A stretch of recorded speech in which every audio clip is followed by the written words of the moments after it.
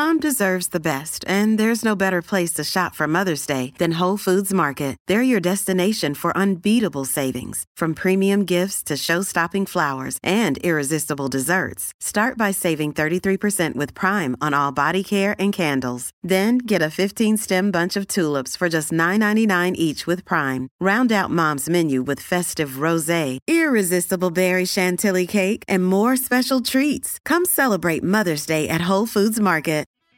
This is the Action Network Podcast. You can hear the chatter from the crowd. We have a big chance to make a run for some big bucks. Three-pointer, bang! Oh, what a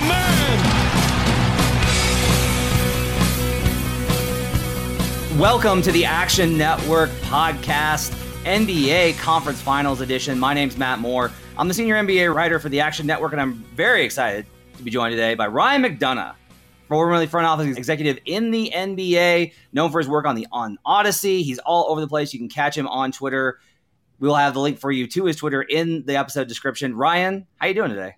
Matt, I'm doing great. Always good to be on with you, especially with the conference finals starting, the lottery upcoming. I feel like we got a lot to talk about as always, and I think for guys like you and I, NBA junkies, this is one of our favorite times of year. Is the lottery, how nerve-wracking is the lottery for a front office executive? Is it, you're just kind of like, well, whatever happens? Because oftentimes I'll talk to execs and they'll just be like, well, look, it's out of my control and I can only control whatever, but it's such a big deal.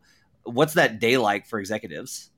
I think it depends on where you're slotted. I've been on all sides of it. When I was GM of the Suns, we were slotted 14th and ended up with the 14th pick in the 2014 draft. We ended up taking TJ Warren with that one in 2018. 4 years later, we were slotted 1 and ended up being number 1 and took DeAndre Ayton in that one. So it's really, I guess if you're at the top, you feel more pressure, if that's the right word. However, I would say in drafts that are relatively flat, or unless there's one transcendent star in the draft who's obvious, like say a LeBron James, maybe Tim Duncan, somebody like that, it can be a blessing and a curse. And I'm part of the one of the victims, I guess, of that, Matt. Look at the 2018 draft. You go back a few years, and I was with the Suns, Vlade Divac with the Kings, Donnie Nelson with the Mavs, and so on and so forth. Chris Wallace with the Memphis Grizzlies. None of us are still working for those teams with the top 4 picks, so it can be a blessing and a curse. But it's one of those things that you tell yourself you're not going to worry about it if you're an executive slotted at or near the top of the draft. But then I think it's just human nature. As you get closer to draft night or lottery night and the ping pong balls start bouncing, you get nervous and you don't want to, you feel like you can will it to happen, even though it's just random chance. And in reality, you have nothing to do with the outcome. Let's talk about some conference finals, though. Let's talk about the basketball on the court. So we're recording this on Tuesday afternoon, a couple hours before the Eastern Conference Finals tip off. And I do want to get your thoughts on the series as a whole, regardless of how game one kind of tips off. For me, I look at the series and I think it's just going to be a slugfest. These are two teams that are great defensively. I think Bam Adebayo, honestly, he was the front runner for Defensive Player of the Year back in early March, and then a late surge by Marcus Smart. I think Bam's been absolutely amazing this season. This has been one where more than ever, I've kind of appreciated what Bam's brought to the table defensively. You've obviously got the Celtics with the Defensive Player of the Year. Marcus Smart, he was questionable in this game, but should play at some point in the series. These are two switching defenses. The Heat use a lot of zone. I just feel like this is going to be it's going to be close no matter what, just because of the style of how these two teams play, where they're so good at, I've kind of described it as taking away your ceiling offensively. Yeah, two very well-coached teams, two very deep teams. And that was the thing that I think I missed, Matt. I'll be honest. I've been lower on the Miami Heat all year than I should have been. They didn't get a lot of attention, I guess, nationally, relative to what Miami's gotten in the past. Obviously, when they had LeBron and D Wade and Bosh and those guys, they were the team. I was talked about this year. I feel like even though they were the number 1 seed in the Eastern Conference, they flew somewhat under the radar. Typical Miami, they didn't have a whole lot of drama, although they did have some pretty significant injuries to their top players. Jimmy Butler, Bam Adebayo missed time. Kyle Lowry is now banged up. He is out for game 1. So I think it's going to be a heck of a series. I completely agree with you. I think it's going to go at least 6 games, potentially 7 games. And, 2 elite coaches. I mean, Spoelstra is that. We know that. He's maybe the best coach in the league. But Ime Udoka, what he was able to do in terms of turning Boston season in season without a real catalyst, Matt. That's what surprised me. And when I was thinking back for my 2 decades or so affiliation with the NBA, I can't really remember a season flipping as significantly, especially from bad to good, as the Celtics did without a big trade. So I'm looking for a heck of a series. I think it's going to be, a hard-fought, long series, very physical, as you mentioned. And Bam's going to have, his way, I think, in certain aspects. But Robert Williams looks like he's going to play for the Celtics. So the teams are getting healthier. And really, for me, this is kind of a coin flip because these two teams are so evenly matched. Yeah, I think it's interesting to look at. They're stylistically very similar too, right? You've got Butler on one side and Tatum on the other. You've got Jaylen Brown is, I think, kind of a tier above who Miami's got as a secondary player. They've got Bam in the front court. Like, that's the big advantage there. As good as I think Robert Williams is, and Al Horford, who's been absolutely just amazing in these playoffs. As a big Al Horford guy, it's great to see him once again having a great postseason run. He's been tremendous for them, and Grant Williams giving them these huge minutes. I'm trying to figure out who the other guys, the unseen, the guys that we're not going to expect to have these series that have the deciding ones. I think for the Bucks, Bucks fans, I think we'll look back and go, man, Grant Williams killed us in that series. Yeah. Whether it's Max Strus, which is odd because he's a starter, Gabe Vincent, who actually I've been pretty impressed with his on-ball work as of late. Is there a guy on either team that you see having a big impact relative to kind of expectations in the series? Yeah, I lean toward Boston to win the series because I think they have more good players. And I think that's one of the trends, Matt. And it sounds overly simplistic. It is overly simplistic. But if you have foul trouble or injuries, and you can go to your bench and not really have a significant drop-off, not really a weak link in the chain, I think in today's NBA that is so important. I think Phoenix, to some extent, had that, at least until Game 7 with the meltdown. But good talent, good depth. I think Golden State has that ability. And I think Boston in the Eastern Conference, to me, stands out where you mentioned Robert Williams. He goes down, looking at the matchup last series against Milwaukee, said, holy cow, how are they going to stop Giannis without Robert Williams at the rim? Well, Al Horford really stepped up, and Boston, to their credit, they went out and got Daniel Tice in season. So the Celtics have a lot of depth, and I think that'll be one of the adjustments that I'm looking at for Ime Udoka this series.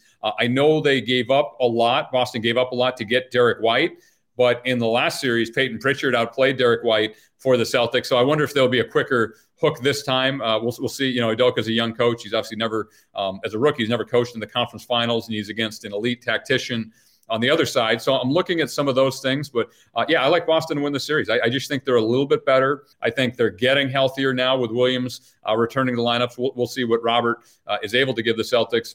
And then for Miami, Lowry being out, I think those things, you can overcome that the first round or two, Matt, but as you get up the pyramid, as the competition gets tougher and tougher, it's a fine line between winning and losing. And I think Lowry's out for Game 1 tonight. If he continues to miss time, or even if he plays and he's limited, I just think the Celtics have a lot of talent, a lot of depth. And the final thing I'll say about that is, you mentioned Jimmy Butler, you mentioned Tatum, two of the best in the league. Jimmy's maybe been the best player in this playoffs, but then you go to the secondary guys.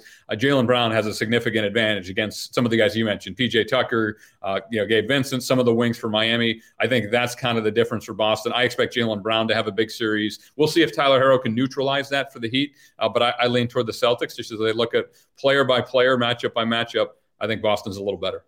When you've got a coach like Ime, who, I was covering him back in the 2012 finals, right? When it was 2013 rather, when it was Heat versus Spurs, and the work that he did in San Antonio coming out of that system. And then he's been obviously in Philadelphia. He's had so many stops along the way. Like he's worked for some great coaches and made deep playoff runs as an assistant. In your experience, how much does that translate? Like, does the assistant work help with making that leap to being the guy, the head coach, having to make the call on those adjustments as these series get later and more serious? I think maybe having been there helps a little, but I think most assistants who get hired as a head coach, guys who've been around the NBA for a while, have been in that position either as a player and or as an assistant coach. You have deep playoff runs. So really, Matt, that's a long-winded way of saying I don't think anything fully prepares you for that. They talk about that move 18 inches, but I know for me, going from assistant GM in the Celtics front office, working for Danny Ainge, to GM of the Suns, it's a different job. It's a different level of pressure, responsibilities. You have so many more people who want something from you, or who you need to be the bad guy to some extent. And what I mean by that is if you're an assistant coach, assistant GM, whatever, it's easy to be very popular, right? You're popular with the players, the other teams. Hey, you're my guy. As the decision maker, or certainly one of the top decision makers in the organization, you're the one who has to say, no, this guy's going to sit. I'm going to take this guy out. I'm going to call timeout. We're not going to run plays for that guy. That's a difficult job and difficult role, and it's a different job and different role than what Udoka had before. He's done very well with it. Obviously, we've seen one of the things I thought that was underrated in Game 7 against Milwaukee was him sticking with Grant Williams, because Grant played very well as the game went on. He did not get off to a very good start, Matt, in that game. As you know, you go back and watch the film, Grant Williams missed some shots early. You could feel the pressure and tension mounting in Boston. I think it'd be easy for a coach to tell him, don't shoot, drive it, or just take him out of the rotation. He stuck with Grant Williams. That decision paid off.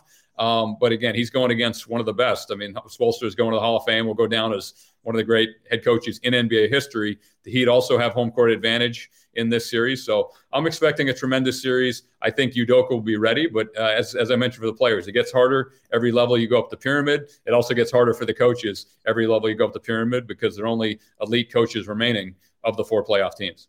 Yeah, Spo's record as a home favorite is pretty outrageous. Like his winning percentage is somewhere north of 70% in the playoffs as a home favorite. It's really kind of ridiculous. Now, some of that's obviously tied to had LeBron James, Dwayne Wade, and Chris Bosh. That helps, I think, if you're trying to win home games. What is it though around the league that really like Spoelstra's reputation? Because I think media in particular, this has been something that's frustrated me. Where we talk about, I've joked that the way that media talks about coaches is, oh, he's a great coach. And it's like, all right, did he play zone? Yes. All right, he's a great coach. And then it's, oh, well, he made great adjustments. What did he do? Well, you saw how they won that game. And it's like, okay, but that just winning the game doesn't mean that you made any adjustments. What are the things that Spo's kind of known in NBA circles for being really great at? I think the obvious one for me is maximizing individual talent. That may sound simplistic, but if you look at some of the players who have contributed in recent years, Duncan Robinson, undrafted, even midseason this year with injuries to Bam and others, Omer Yurtseven, going back a little while, Hassan Whiteside, Tyler Johnson, getting guys who were just available. Any team in the league could have had them, sign them. And that's not just young players, though, even veteran players like Wayne Ellington, who they bring into the system and have their best years. So I think it's a number of factors.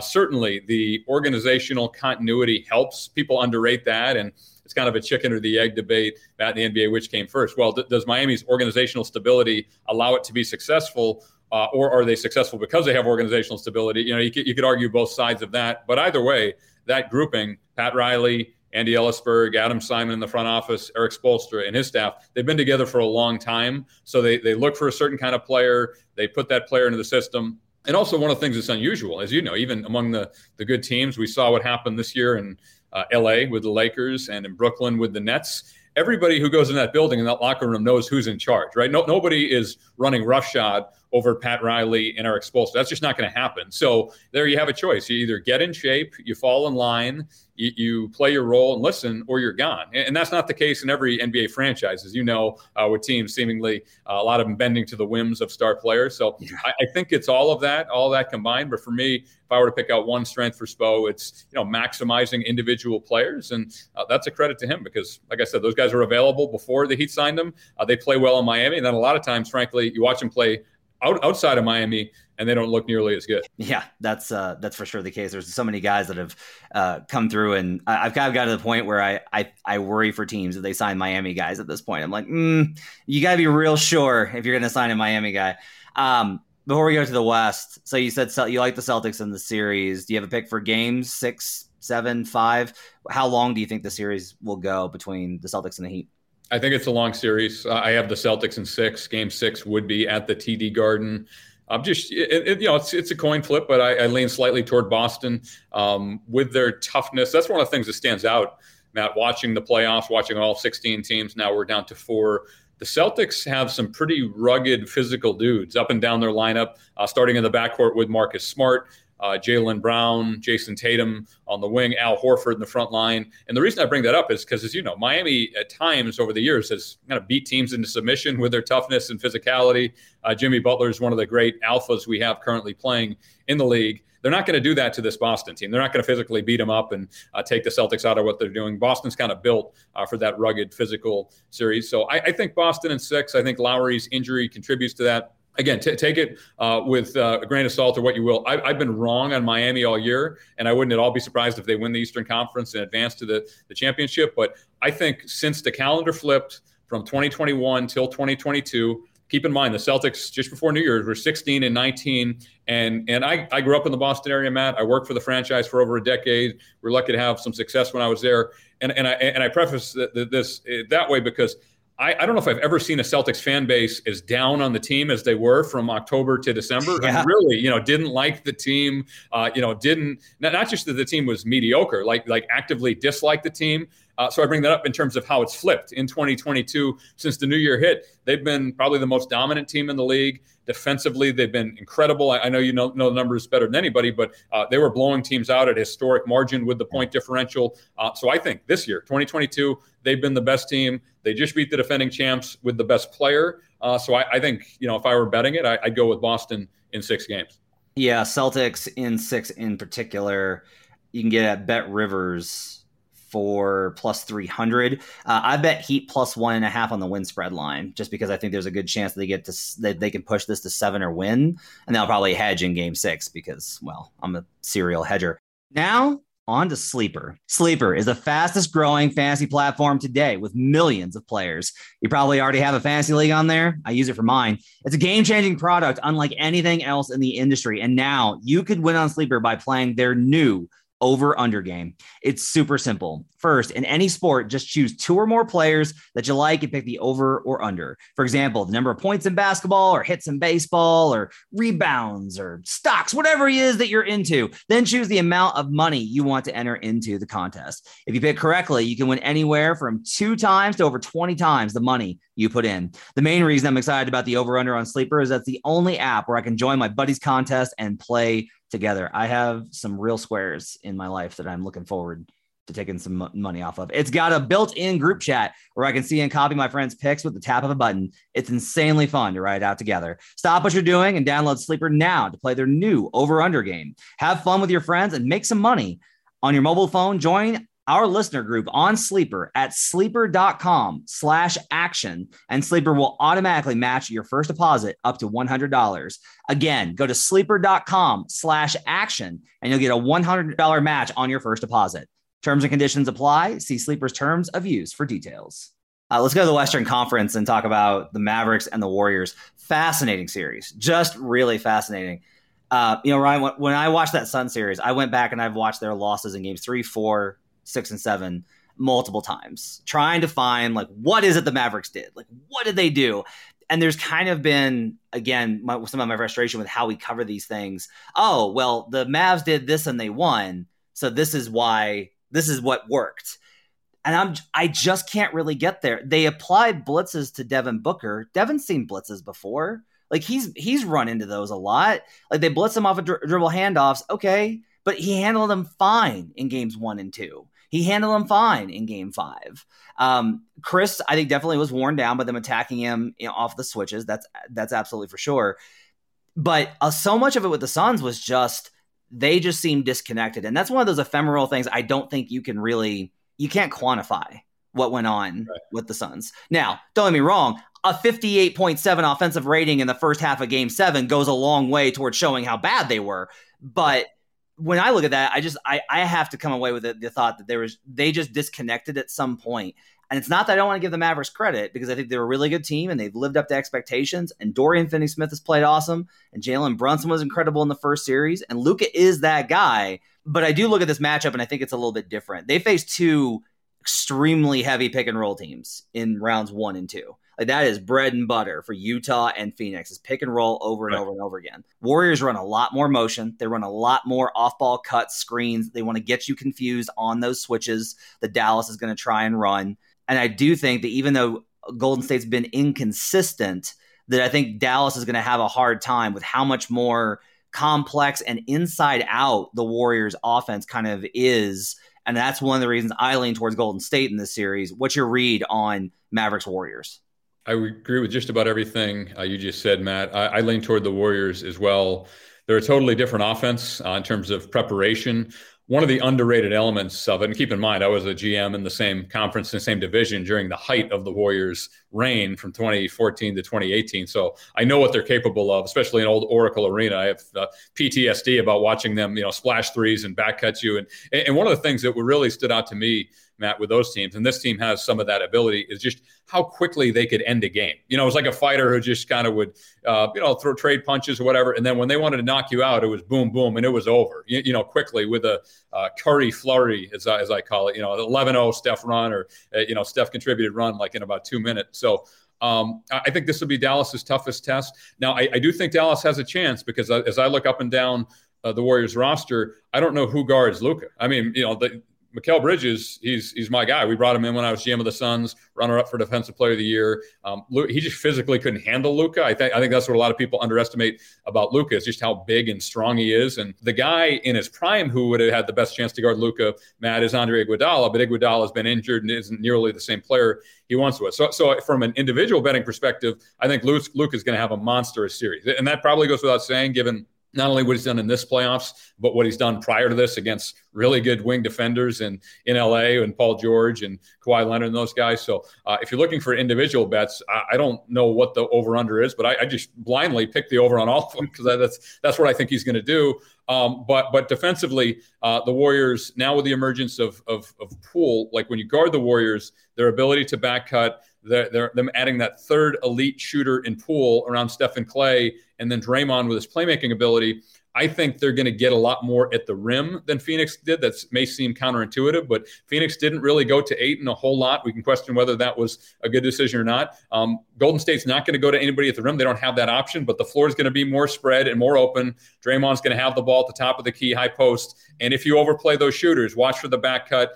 So I think Golden State gets a lot at the rim based off of Draymond's playmaking and the off-ball cutting of Steph, Clay, Poole, and those guys on the overplay from the perimeter from Dallas's defenders. Yeah, I think it's an interesting question because, all right, if a team's going to switch, usually the idea is, all right, if they're going to switch, I mean, this is what Dallas did, right? It's like Dallas said, all right, you want to switch? That's fine. We're going to hunt Chris Paul into oblivion. Like, we're just going to go at Chris Paul over and over and over again. And we've seen that in other series, right? Where, honestly, the Mavs did to the Suns a lot of what they did to the Jazz. The Suns tried to run drop, and Luka was hurting them so bad, they're like, all right, let's try and switch it. And then when they did that, they spaced Ayton out all the way out of it. And they ran a lot of, honestly, guard pick and roll so that Ayton wasn't even part of the equation. Like, if you don't have Ayton protecting the rim, it's a real problem. It's one of the, I think, the strong points of the Warriors is they don't necessarily need to do that. Like, they're comfortable being like, no. Like, we're not relying on our rim protection. We don't need to play drop here. We don't have to play Kevon Looney if we don't need to. Like, they'll play Looney, and I think Luka's probably going to go pretty thermonuclear in those minutes when Looney plays. Like, part of my equation here has been I like the overs in this series. I'm starting out with a bet on the over in game one for a lot of reasons. One, the trend leans towards the over in game ones when the team comes off of game seven. Pretty predictable, right? Like, your legs are tired, you're caught off guard, home crowd, etc. Right. But I think the other reason that I kind of lean is if the Warriors are going to win, I think they're going to have to win with offense because you're right. I don't think there's anyone that can stop Luka. I always kind of wonder about this question, though, of, okay, the question's like, well, who's going to guard Luka? And does anyone, like, you just kind of have to bake in, like, Luka's over under. You mentioned you like the overs. His points total is 33.5. And I'm with you. That feels soft to me. Like, this feels 36, 37 a night. Like, I would not be surprised if Luka's averaging 30 plus in this series, just because I think if you're Golden State, you are kind of programming and saying, look, we want to switch everything, stay home, make Luka score 60 to beat us. Because if that's the tactic you want to take, and then a lot of this honestly gets back to that 2018 series between Houston and Golden State, where Houston's switching everything and they're making it tough on Kevin Durant, who's not playing in the flow of the offense. And that was a tension point. Like, Draymond was mad at Kevin Durant, even in that series, for not moving the ball and basically playing into what Houston wanted, which is play isolation basketball one-on-one. if you watch a lot of Dallas, they're not just playing switch. Like, they're aggressive. They're so high up. They're not collapsing down and kind of like keeping an eye on the paint. They want to keep everything on the perimeter, and they're willing to basically dare you to get behind them. Again, that's where I think like Golden State's so good at passing, they can do it. But turnovers is the kind of the counter mark there of if you're backing Dallas, it's because you think Dallas is just going to be able to wreck the Warriors with points off of turnovers. I personally always get to a point whenever it's turnover stuff that I say, even with a team like Golden State that's so sloppy with the ball, and they are, like that's inherent to how they move the ball, and Dallas is so good at creating them, it's still under Golden State's control. So like as the series goes on, they should get sharper at anticipating those reads from Dallas on the passing lanes, being able to figure out counters for that, staying out of trouble. And ultimately, if you do not turn the ball over, that takes away a big asset for the opponent. For you, when you look at a series, can turnovers really be the difference in deciding who wins and who loses? If we're not talking about like a coin flip series, because I don't view this as such. No, you make great points. And I think the difference, as I look at Golden State versus Phoenix and how they're going to match up with Dallas, I think the difference is all year with Phoenix, and as you know, they were historically good offensively, defensively. They'd have everything you'd want from a championship favorite. But I think the difference was in terms of what Dallas did with the perimeter pressure is all year teams were worried about the Suns' bigs, Ayton and McGee in particular. And then when they got Biyombo, getting behind them on the pick and roll. So it's drop. And then Chris Paul and Devin Booker, two of the best mid-range guys in the league, could just eat in that area. You know, they could just go nuts, and they were incredibly efficient at those shots in the regular season. And Dallas said, we don't care about it. You know, if you throw it up to the rim, we're just going to pressure the ball. We're going to try to take away vision. We're going to be physical. We're going to wear down Chris Paul, as you mentioned. If you throw it to the rim, you're throwing it 35 feet over two defenders in your face. You know, it's not like we're going to let you come off slowly and get to that right elbow, CP, and just float in shots.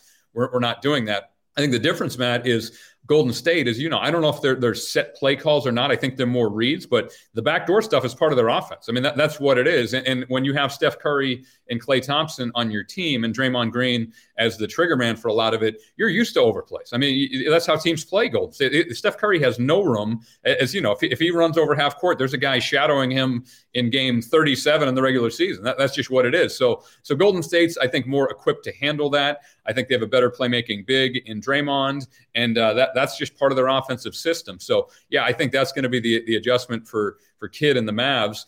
Kidd and his staff have done a phenomenal job throughout the playoffs. You know, can they still be aggressive, but not quite as aggressive where we're going to sell out? Because keep in mind, too, you know, Chris Paul's maybe 6 feet tall. It's easier to get into him, get physical with the ball than, Steph is not huge, but he's 6'3". Clay's like 6'7", 6'8". Yeah. You know, so you try to get into those guys. They're bigger. They can make the pass over the top. And then you have Draymond usually as the release valve, playing 4-on-3 behind the defense without a rim protector. That's a recipe for disaster. So I think the turnovers could hurt Golden State to some extent, but I trust their decision-making when it matters under pressure. And I also trust the fact that they have 3 elite shooters and maybe the best playmaking big man in the league in Draymond. So I think they'll be fine. And I just that's why I'm like you. I lean toward the Warriors. I think they'll figure out a way to solve what Dallas has done so far defensively in this year's playoffs. This series in particular, I've kind of gone a number of ways on. I the way I've described it in my preview was I don't think it's a great matchup for Golden State. I don't look at this and go like, oh, this is excellent for them because look, they are going to, switch everything, and that's shown to mess up the Warriors in previous series. Like that slows down the ball movement. It makes it harder if you can catch them. Like if the communication isn't clean on those, you're in trouble. But the Mavs are really good at it. Luke is a tough matchup for literally any human being on the planet.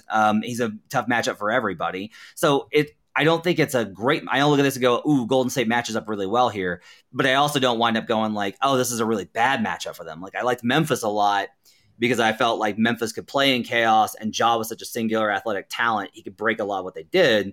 And we saw some of that in them being able to push it to 6 before Ja's injury. I think as we evaluate how close the series, though, is one thing we talked about on the Buckets podcast, which if you're listening, you can download right now wherever you get podcasts, is there was kind of a consensus of if this series goes long, kind of leads towards Dallas, because that means that Dallas has figured out something with Golden State. They figured out how to not get, bowled over by those flurries that you talked about, getting hit by those runs.